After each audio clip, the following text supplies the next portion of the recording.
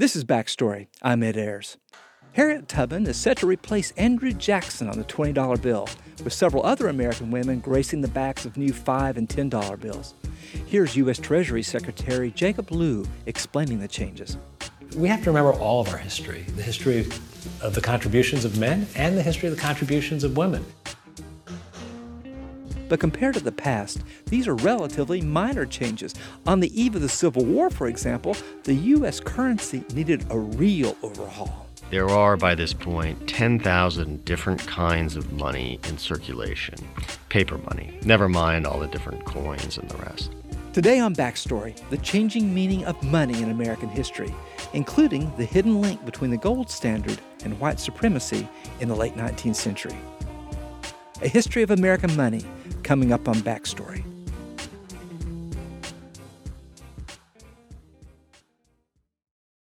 Major funding for Backstory is provided by the Shia Khan Foundation, the National Endowment for the Humanities, the Joseph and Robert Cornell Memorial Foundation, and the Arthur Vining Davis Foundations.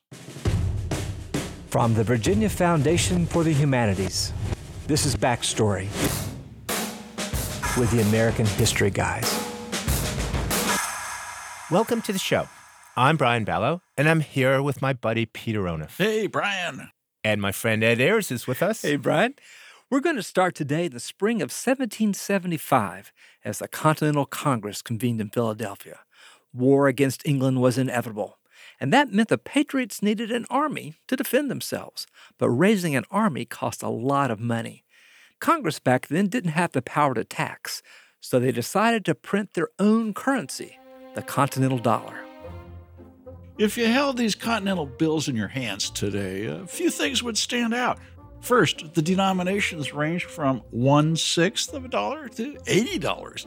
But the images on the bills were even stranger. They were designed by Benjamin Franklin, and he covered the new currency with birds, plants, and Latin mottos.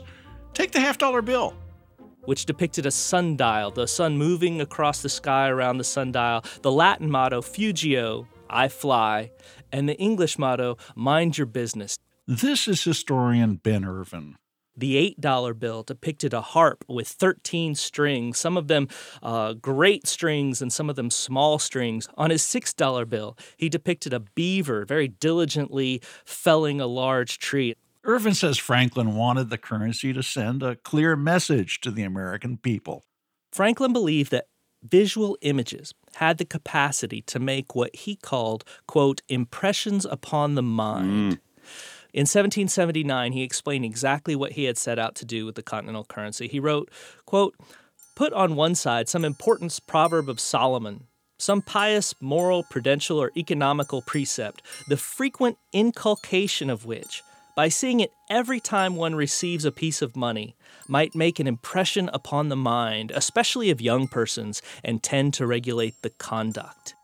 So that sundial, combined with the mottos Fugio and mind your business, encouraged the American people to adopt economy and thrift. Time flies, so mind your business. And this persevering beaver represents the American people if they apply themselves and work. The 13 different-sized strings on the harp, those were the 13 colonies united against Great Britain, strumming in harmony. Now, you might think that putting these symbols on money would be pointless. After all, how often do you sit down and inspect money before spending it? But Irvin says colonial Americans were likely to study their new currency because they lived in a world with relatively few printed images. There were no billboards. There weren't buses or cabs streaming by with visual graphics displayed across them. And so because images were so scarce, currency was novel, but also because the continental currency explained on its face the value of its terms, the bearers actually had to read it. We know what a $1 bill means today. We know what a $5 bill means today. But in 1775, if I were to hand you a piece of paper, this is from the Continental Congress, Peter, I'd like to buy a rooster, you would look at it and say, what does this signify? How much is this worth? I have to read it to understand. And while I'm reading it, I am observing this emblem from which I, if Franklin is correct, can take moral instruction. Yeah. Irvin says Benjamin Franklin deliberately chose images that would give the continental dollars value.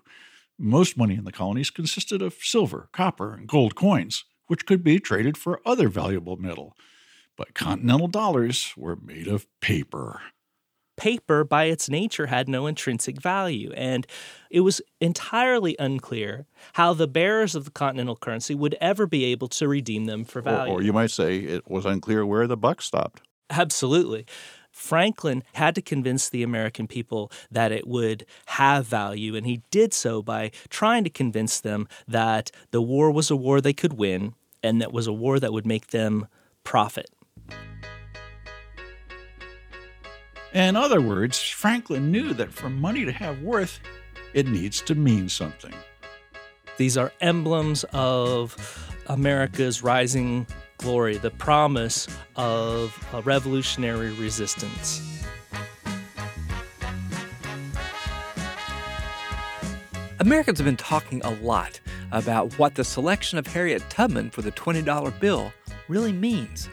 So for the rest of the hour today on Backstory, we're going to revisit stories we've told about money over the years, and we'll reflect on the many shifting layers of meaning that money has had in American history.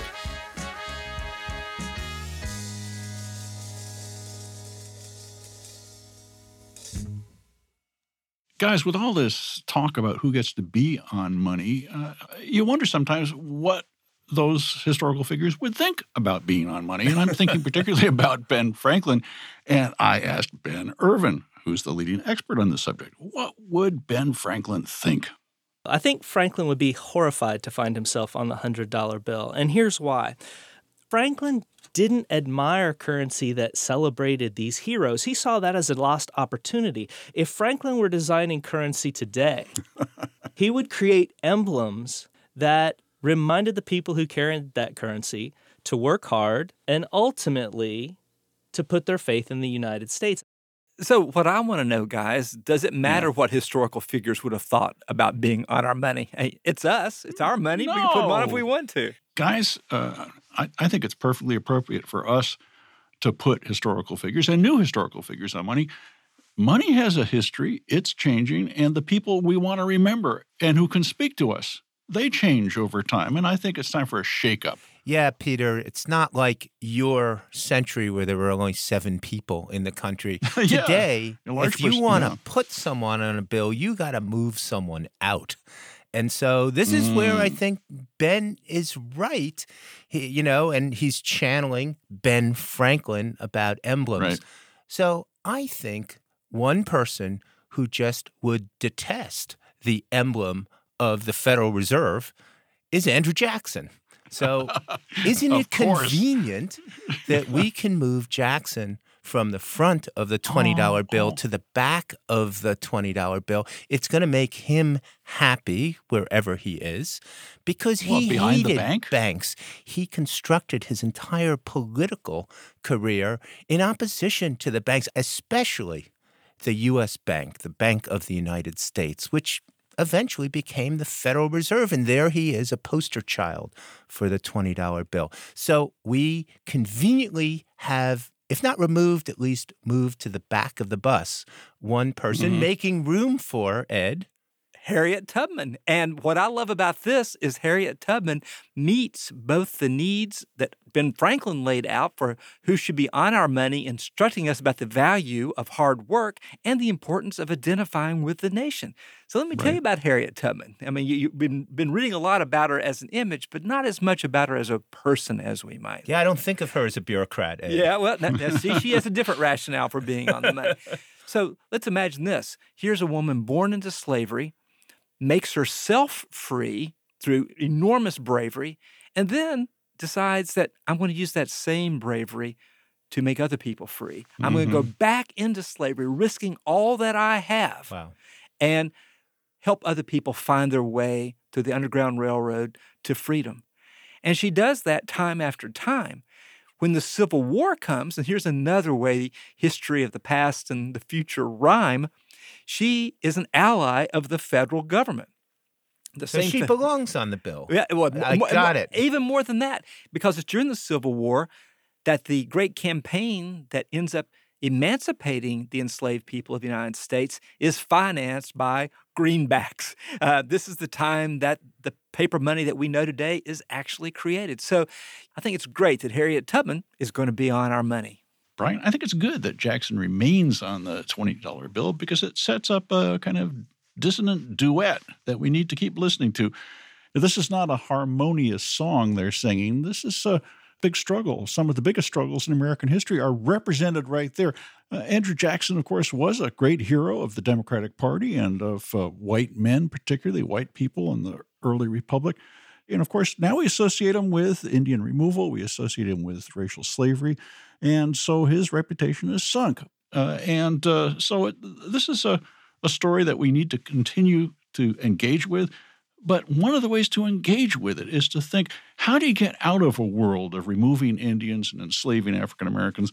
Well, one of the ways is that you fight for freedom. And I think that's what Harriet Tubman says to us. So, Peter, that's eloquent, but I think we're going to run into a problem. As long as we're using money to spread the good stories that we need to hear. That's right. Yeah. What are we going to do when, as people say, we move toward a currency-less culture? Well, we're certainly using it less and less. And I do wonder how much people actually care about physical representation of money today in the digital age. What do you think, Peter? Well, I think the most vulnerable figure on disappearing money is George Washington, because the $1 bill has got to disappear before the other denominations. They've already gotten rid of the £1 note in the UK, and who needs it? It should be changed. But in a way, they're all going. And one day, like postage stamps, like CDs and records, they're going to be collector's items, ways to remember the good old days. I do think this is the one bittersweet thing, Peter. You've put your finger on it. We are finally getting around to honoring women, and in Tubman, an African-American woman, at the very time that currency is soon to be irrelevant. You know, it's not unlike the controversies about memorials now, monuments. Right. But I'm pretty sure the 21st century will find other ways to commemorate the important people in our past. And I'm glad we have a broader range of who those people are.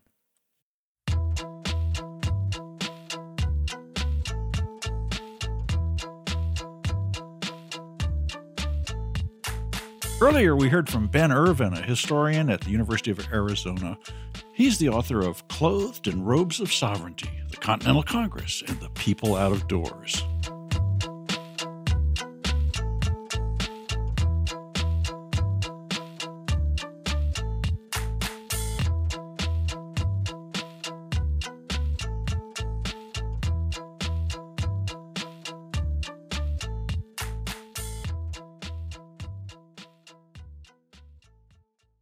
We're going to turn to a type of currency that you probably haven't handled very much, counterfeit money.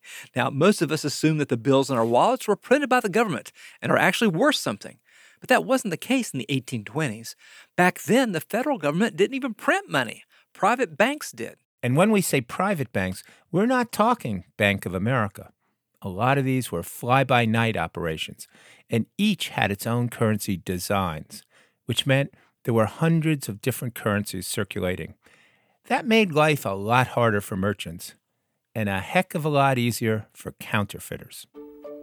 And so let's say that you're a storekeeper. This is Stephen Mihm, an historian at the University of Georgia. And someone comes in, you don't know who they are. They hand you a bill on, say, the Bank of Utica. It's a $3 bill, and you want to know whether it's counterfeit or not. If you were a savvy merchant, you'd whip out a little book called a counterfeit detector. It supposedly listed every single banknote in circulation and explained the difference between good notes and bad ones. So you'd look up that Bank of Utica $3 bill. And, of course, it gives you this endlessly bewildering description about how in the counterfeit the horse looks vaguely suspicious, whereas in the genuine it doesn't. It's a guilty horse. It's a guilty horse. I'm serious. A lot of this is deeply subjective, obviously. And hopefully that will help you determine whether or not it's counterfeit or not. Sales of these books were booming in the early 19th century, and that's because counterfeiting was booming. As much as 30% of the money in some parts of the country was fake. Nowadays, that number is just a fraction of a percentage point. Now, as we mentioned, this was a time when private banks were popping up all over the place, each issuing its own money. Now, their banknotes were basically IOUs. The idea being that if you ended up with one of them, you could take it to the bank and redeem it for gold or silver coins. Problem was, a lot of the new banks were totally unreliable. There was hardly any government regulation, so many simply churned out as much cash as they wanted, even if they didn't have reserves to back it up, which meant that even real banknotes could turn out to be worthless. And this cuts to the core of what money fundamentally is for us on a very deep, almost epistemological level.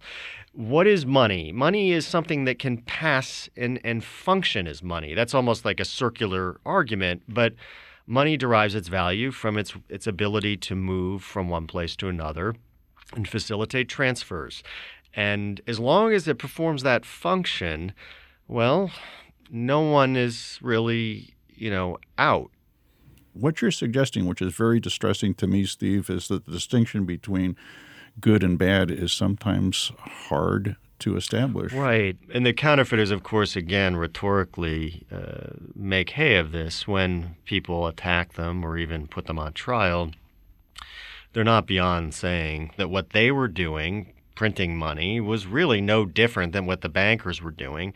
But in fact, in some respects, was more honest, particularly when you put a counterfeiter side by side with a banker who claimed that he had money in the bank to redeem his notes. At least the counterfeiters acknowledged that there wasn't anything backing their notes. Right. And at the same time, people who were on the other side of the equation who hated banks, not counterfeiters, but just ordinary working men and women, looked at banks and said, look, what you're doing is really effectively counterfeiting. You're setting up these corporations, you're issuing money, you have no intention of redeeming it, and in fact, you seem to have no capacity to redeem it either. And so you're really just a counterfeiter operating with legal sanction. Steve, I want to press you hard on how you really feel about counterfeiters after having done all this work and written this excellent book. I think you might be a little soft on them. Is that a fair charge? I think the counterfeiters it's very easy to be sympathetic to them or at the very least taken with their exploits. The one thing, though, that I think sometimes gets lost when people talk about counterfeit money, they claim that it's a victimless crime. And that's not true. The counterfeit money, as it moves in circulation through the economy, eventually stops. It almost invariably stops not at a bank, but with someone who was the least knowledgeable person about money and was the one left holding the bag. Right. And they're the person who is most likely to go to jail. And if you look at the actual convictions of people accused and tried for counterfeiting or passing counterfeit notes, it's almost invariably the low-level, poor people, many of them immigrants, who sometimes couldn't read, who end up getting the shaft, getting left holding the bag. Yeah, this is a good point. This is the classic case of caveat emptor, buyer beware. And a lot of people are not capable of that kind of vigilance to know what they're buying. Absolutely. I mean, I think you're hitting on something actually very important, which is that in today's climate of free market fundamentalism, there is inevitably the claim that the market will sort things out. But this period, and arguably more recently in American history, as in the last decade, I think shows that just as much as one person may be far more equipped to wade through a mortgage document several hundred pages long, people were more equipped to discern the differences between money at this time. And that was not their fault. That was not, coming off the boat from Ireland should not be what ultimately lands you in jail. So, Steve, let me ask, how would you explain the end of this era? How is it that we now do trust our currency and that we're not worried constantly about the money supply? So the answer to that question comes with the Civil War. The Civil War is like the deus ex machina. It's the thing that transforms so many things in American history. Yeah, Ed Ayers would agree with that. And it transforms the money supply, too. And Civil War comes. We all know that wars have to be financed as well as fought. And the North almost immediately runs into a crisis of financing. And while it ultimately pays a lot of the bills with bonds and taxes, it also pays the bills with a fiat currency known as the greenback. And this is a note that is worth what it's worth because the government says it's worth that. Yeah. It's legal tender. These notes offer an opportunity of unimaginable proportions for counterfeiters who have been preying on small state charter banks, but now have the opportunity to prey on the biggest bank of all, the federal government. And of course, they swing into action, the counterfeiters, and they begin counterfeiting them. And this would be fine, except that they are now doing something more than preying on private corporations. They are preying upon the state, a state which is actually threatened in its own survival. It has to win this war. And as a consequence, counterfeiting becomes deemed very quickly an immense threat, because if the money supply, which is already viewed a little bit skeptically because it's fiat currency, is counterfeited, it's a disaster. And so the federal government gets anxious about this, and they basically get an appropriation to create something that becomes known very quickly as the United States Secret Service, which is not about protecting the president. Obviously, Lincoln would have benefited from protection. You might say it's that. very strange to think that from 1865 to 1900, the Secret Service did not protect presidents, but it did protect the currency, and it did so phenomenally well. You're now painting a picture of the solution to the counterfeiting is the emergence for the first time of an effective federal state where it matters most in the money supply. And you have a new infrastructure, to some extent clandestine, covert, dedicated to this war against traitors, against American sovereignty, counterfeiters. Now it's no longer folk heroes, no longer a kind of a shadow extension of the economy. Now the boundary between what's legal and what's not is bright and clear. That's right. And it is ruthless. It becomes known in one journalist's phrasing as a gigantic invisible machine, a kind of surveillance state dedicated to crushing these people who dared insult the majesty of this newly reinvigorated state.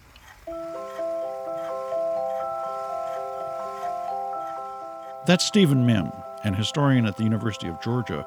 He's the author of A Nation of Counterfeiters, Capitalism, Con Men, and the Making of the United States.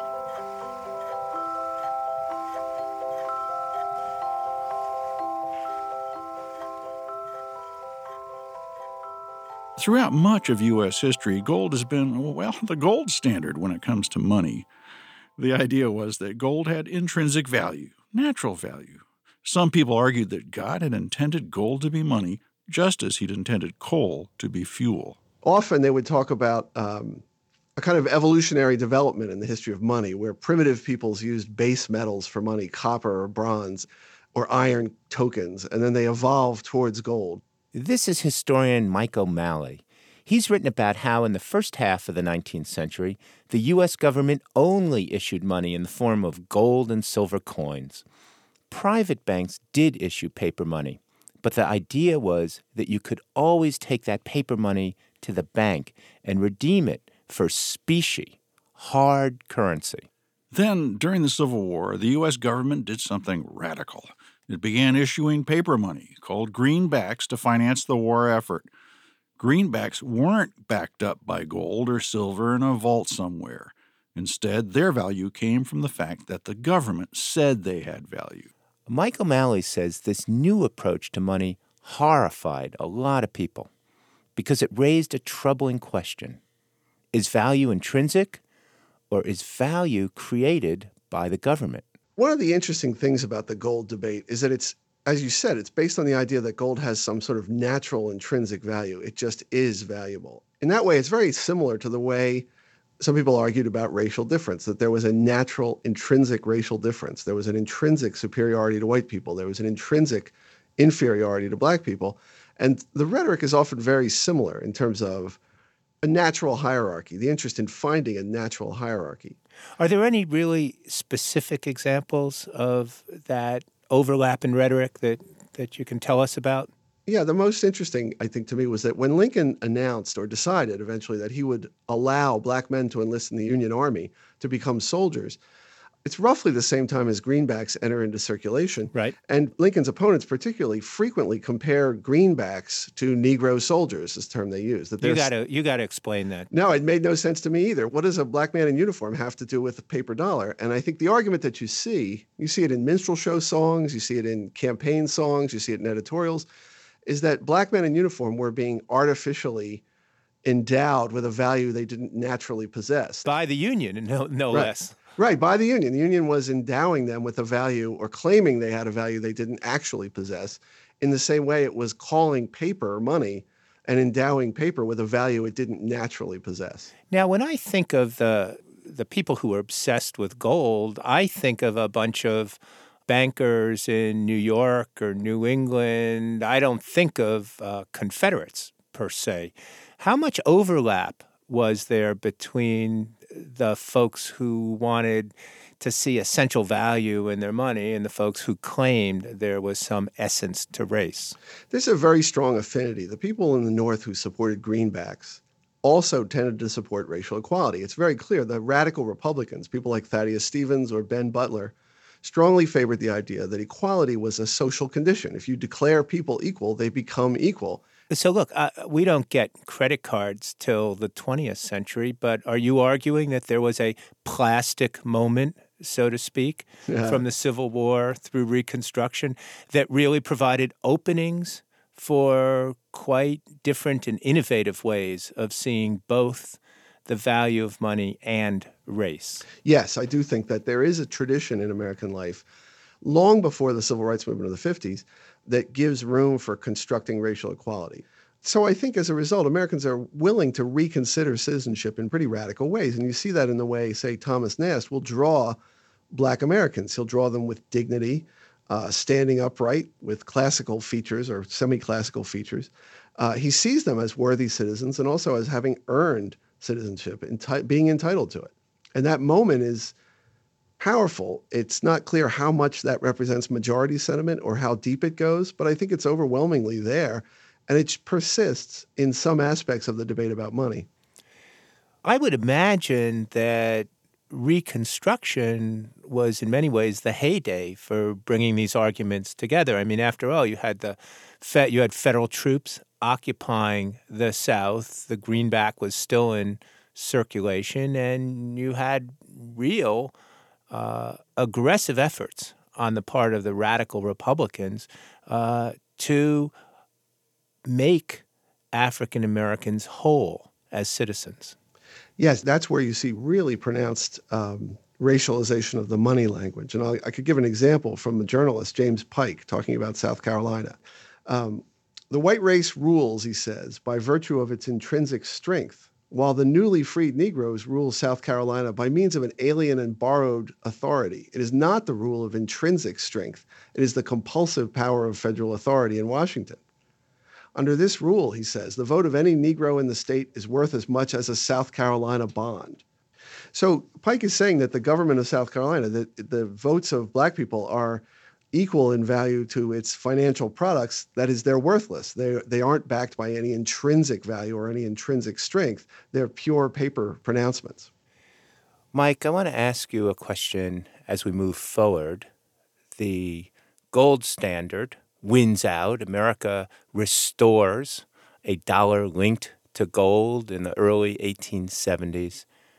But what becomes of attitudes towards race once America has its money restored to the essential natural state of things with gold backing up the dollar?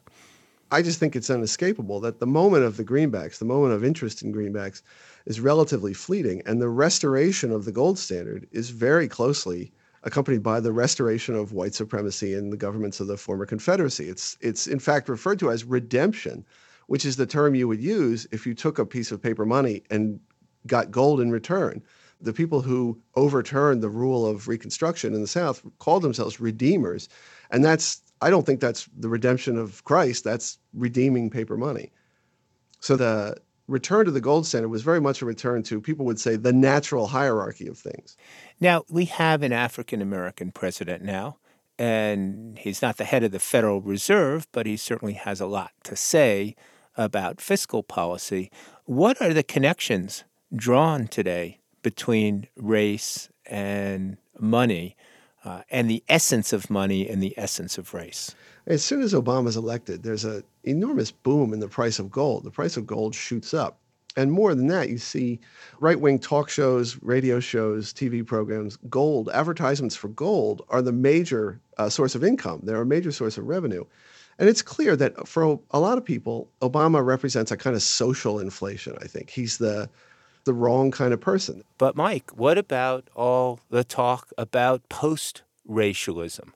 What about all the talk about endless opportunity? Doesn't that offset or balance whatever lingering essentialist notions there are out there? I think the thing that makes American society dynamic and interesting and energetic and productive is the oscillation between the idea that we can be whoever we want and the dream of knowing who we really are, of having stable identities. You can't resolve that tension. You can't. The great thing about the United States is its dynamic economy. It's an economy that enables a lot of self-transformation for a lot of people.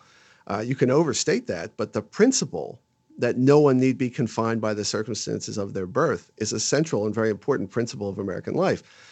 It's a little nervous-making too, though, because if no one's confined by the circumstances of their birth, if anybody can be whatever they want, then there's no natural hierarchy and there's no substance to what people become. Right. So the idea that gold is the store of real value is very comforting to a lot of people. And the idea that nature has installed a hierarchy in types of persons is very comforting. Michael O'Malley is a historian at George Mason University. His book is Face Value: The Entwined Histories of Money and Race in America.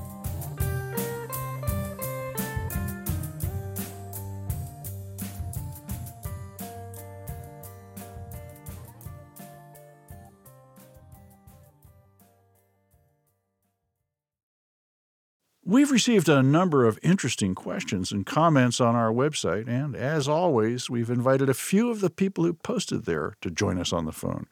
We got Eric on the line with us from Seattle. Eric, welcome to Backstory. Thank you.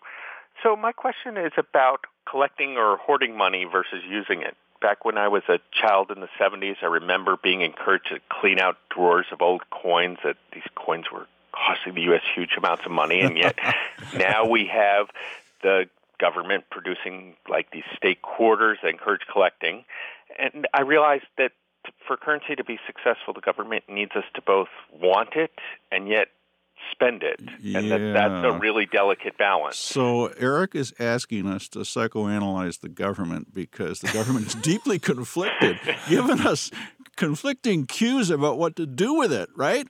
Right. Yeah. And what's happened when that balance is not there? Mm-hmm. Brian? Well, Eric, I got to tell you, for the most part, the government wants us to spend that money. It is true that they like to put pretty engravings on bills and coins so that we will appreciate the stature of the government. And so those coins will appreciate in value. So those coins will appreciate. But most of the hoarding has been done really in opposition to the government's best advice. I remember when my dad started hoarding JFK, I think they were $50. Yeah, that's right. Because they were going to reduce the amount of silver content. Now, my dad was in the jewelry business. He knew what silver was worth, and I still remember where he hid those bags of silver dollars. Lyndon Johnson didn't like that. Lyndon Johnson made a statement to your father, to my father, and millions of other fellow Americans. Don't think you can hoard these because the government owns a lot of silver, and we're going to flood the market with that silver for you hoarders out there. Now, I don't think Lyndon Johnson ever did that. But basically, the government's position is that money should circulate because circulation helps the economy. I do think it's a good way to get children feeling guilty and conflicted about money, though, to say that those pennies in your penny bank are slowing down the economy. You're taking those away. But, it's emblematic of a larger dynamic, anxiety that we hear. Save, but don't save so much that you're bringing down the economy. Spend. Go out and go into debt. Buy that new car. Don't wait. So what I need to know, Eric, is what did you do? Are you one of those people that has huge bags of pennies stuck around the corners of your home? I'm a little bit of a collector, but I don't think I go quite so far as hoarding. I wonder if you could talk to us a little bit about what is it that the coins mean to you? And have you talked to your therapist about it? And do you pay him in pennies? Well, I think that coins especially, they do have a tie to history from the old Lady Liberty, half pennies to the Indian head cents and the Buffalo nickels. Yeah. I was born after JFK was assassinated, but there were those half dollars that did still have a little bit of silver, and I remember them being in circulation, but then going away. Yeah, because my father scooped them all up. Yeah. What I hear you saying, Eric, is that the coins not only reflect the moment in which they're created, but they're a very self-conscious reflection of American history. It's one of the few ways that we remind ourselves that the country had a history, that there used to be something before today. So, Eric, one last question. We got to figure you out a little bit. You collect. Do you save too, or is this a zero-sum game? If you collect, you don't save, because you're certainly not going to cash in on that collection. Well, I guess I do save as well, but I also have recognized the value of what I collected when I was younger, and it sort of have it as a possible something that if I needed it, I could fall back on. You're an investor. We're going to call you a prudent sentimentalist. Hey, thanks very much for calling, Eric. It's been great talking with you. Bye-bye. Thank you, Eric. Bye-bye.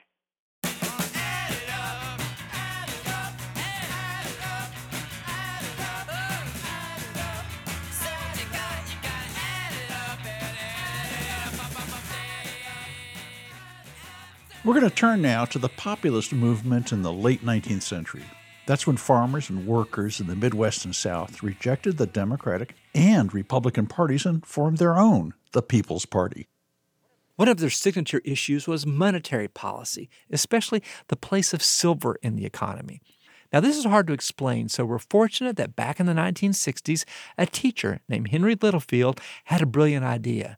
He would use The Wizard of Oz, the novel, to explain populism to his glassy-eyed summer school students. Littlefield saw all kinds of connections between Oz and the populist faith in silver. Now, to be honest, it's not clear that L. Frank Baum actually meant his children's book to be a populist parable, but that's beside the point. As Backstory producer Kelly Jones found out, The Wizard of Oz is still a helpful tool to explain the ins and outs of populist economics. Once you start looking for parallels, it just becomes a matter of seek and ye shall find. This is Ranjit Degay, an economic historian at SUNY Oswego, who wrote a book comparing populism and The Wizard of Oz. Parallels between the two begin on the very first page of the novel, in bleak and dismal Kansas. When Dorothy stood in the doorway and looked around, she could see nothing but the great gray prairie on every side. This was the scene in the late 1800s. The U.S. had experienced 3 economic depressions in quick succession, and Western farmers suffered the most. The sun had baked the plowed land into a gray mass, with little cracks running through it. Drought and pests destroyed farmers' crops. What they could produce wasn't very valuable, because overproduction in the East brought prices down nationwide. To top it off, farmers were deeply in debt. They took out loans to buy land and equipment when times were good and at fixed rates. But when the prices fell, the national interest rate plummeted. Farmers' rates didn't change, though, so their debts soared. They're paying back those loans in dollars that are worth a lot more than the ones that they borrowed and spent already. Long economic story short, depression and deflation tore through the nation like, well, a twister. Farmers and other members of the emerging populist movement thought that if they could just reverse the deflation, the economy would recover. If money just were, showered from above from a helicopter, people would scoop up all that money and they would try to spend it, and that would raise the price of just about everything. That would bring you an inflation. One 19th century version of a money-showering helicopter was what populists called the free coinage of silver. Yeah, let's talk about silver. In the 1880s and 1890s, the basic unit of currency was gold. An ounce of gold, actually, or an oz of gold, abbreviated, if you will. Anyway, the country was on the gold standard, but gold was scarce. Populists figured a second monetary standard, backed by a more plentiful raw material, would expand the money supply. So they called on the government to start coining silver as well as gold. Which leads us to the next big parallel between Oz and the populist movement, the magic of bimetallism. Dorothy gets these silver shoes from the Wicked Witch of the East. That's right, silver shoes. No ruby slippers here. Those only appear in the movie. Dorothy, who represents the average American, has to walk to the political seat of Oz via that yellow brick road. That's the only way she can get back to Kansas. Or end deflation. So silver shoes on a yellow gold road. That's bimetallism. That's having gold and silver together, and they're more powerful together than they would be individually as a monetary standard. But bimetallism had its critics, embodied by one of the Wicked Witches. The Wicked Witch of the East represents Wall Street and, kind of these evil, soulless corporate interests who the farmers definitely thought of as their enemy. That's because Wall Street rejected bimetallism as a reckless solution that would make prices spike uncontrollably. In the story, Western farmers take the shape of the scarecrow, duped into thinking he doesn't have a brain. With the thoughts you'd be thinking you could be another Lincoln if you only had a brain. The Tin Man stands for industrial workers who faced an almost 25% unemployment rate in the early 1890s. If I only had a heart, I were king of the forest. And then there's the Lion, who, coincidentally, rhymes with William Jennings Bryan. The politician who ran for president 3 times, most notably in 1896, on a platform of free coinage of silver, and really became identified with that movement. Bryan was a Democrat, not a populist. But the populists nominated him for president because he was an ardent Silverite. So, lions are known for their roar. Bryan was known for his oratory. He gave a speech at the Democratic Convention in 1896, which is known as the Cross of Gold speech.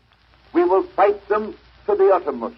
He mostly talked about how the gold standard was just crippling this economy, and he famously concluded, "You shall not crucify mankind on a cross of gold." Upon a cross of gold. Today, one way the government fights deflation is by printing more money. But that was a radical idea in the 1890s, too radical for populists.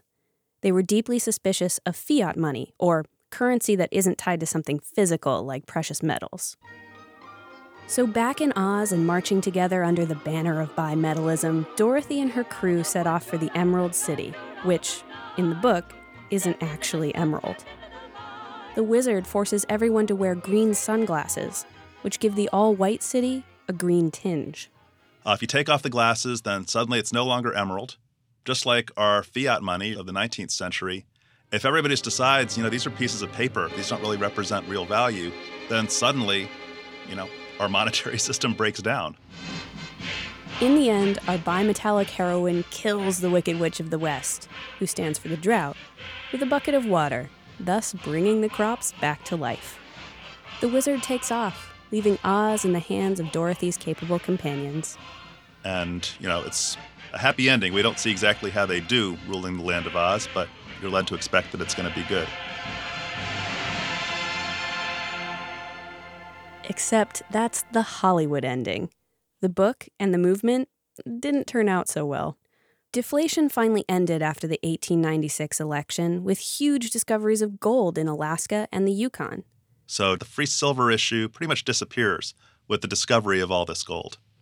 And it's barely heard from again. In the book, as Dorothy flies home to Kansas, her silver shoes slip off her feet and are lost forever in the desert. After losing the presidency to Republican William McKinley, William Jennings Bryan toned down his passion for silver. Even when Bryan runs in 1900, it's not a very compelling issue. He still talks about it, but it doesn't get a lot of traction. Lost his roar. Sorry. Or he had to roar about something else. He was still roaring, but I don't know how many people were listening. Silver and gold. Backstory producer Kelly Jones brought us that story. She had help from Lindsay Gay, a professor of economic history at the State University of New York, Oswego, and the author of The Historian's Wizard of Oz, reading L. Frank Baum's classic as a political and monetary allegory.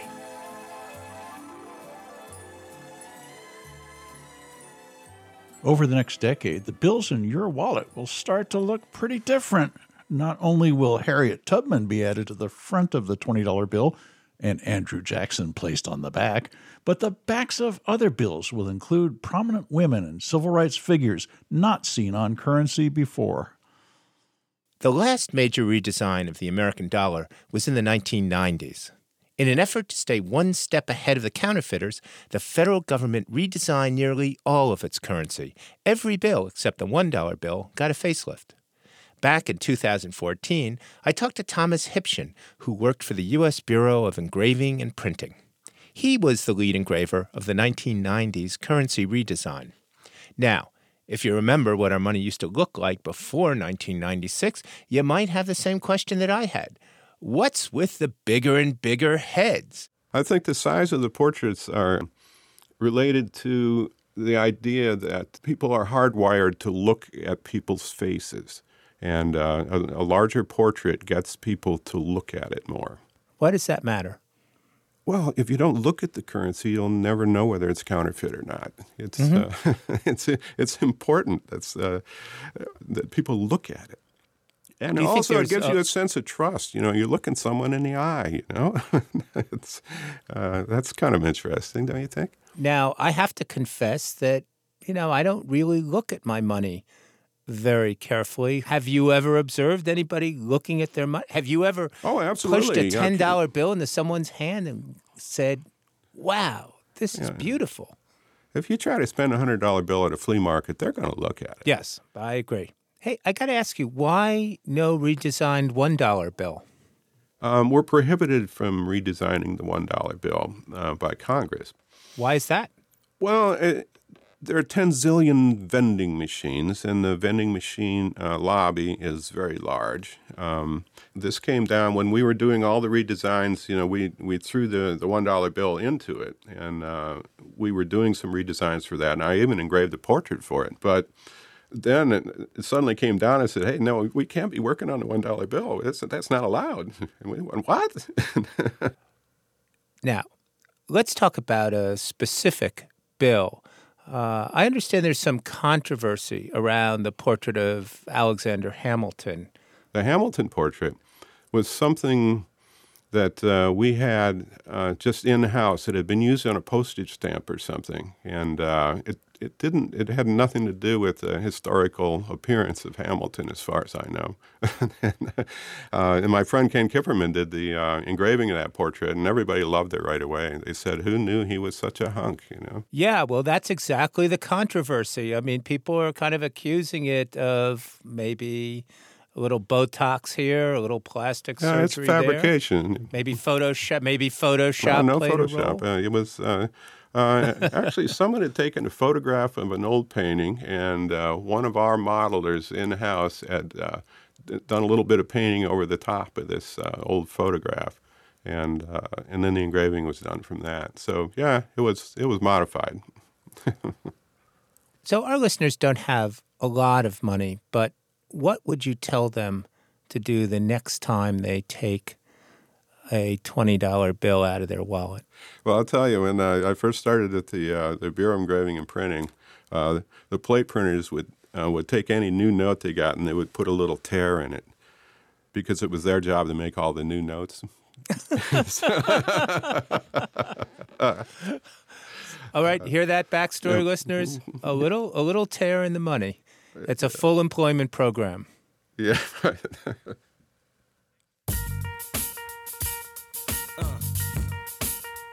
It's all about the Benjamins, baby.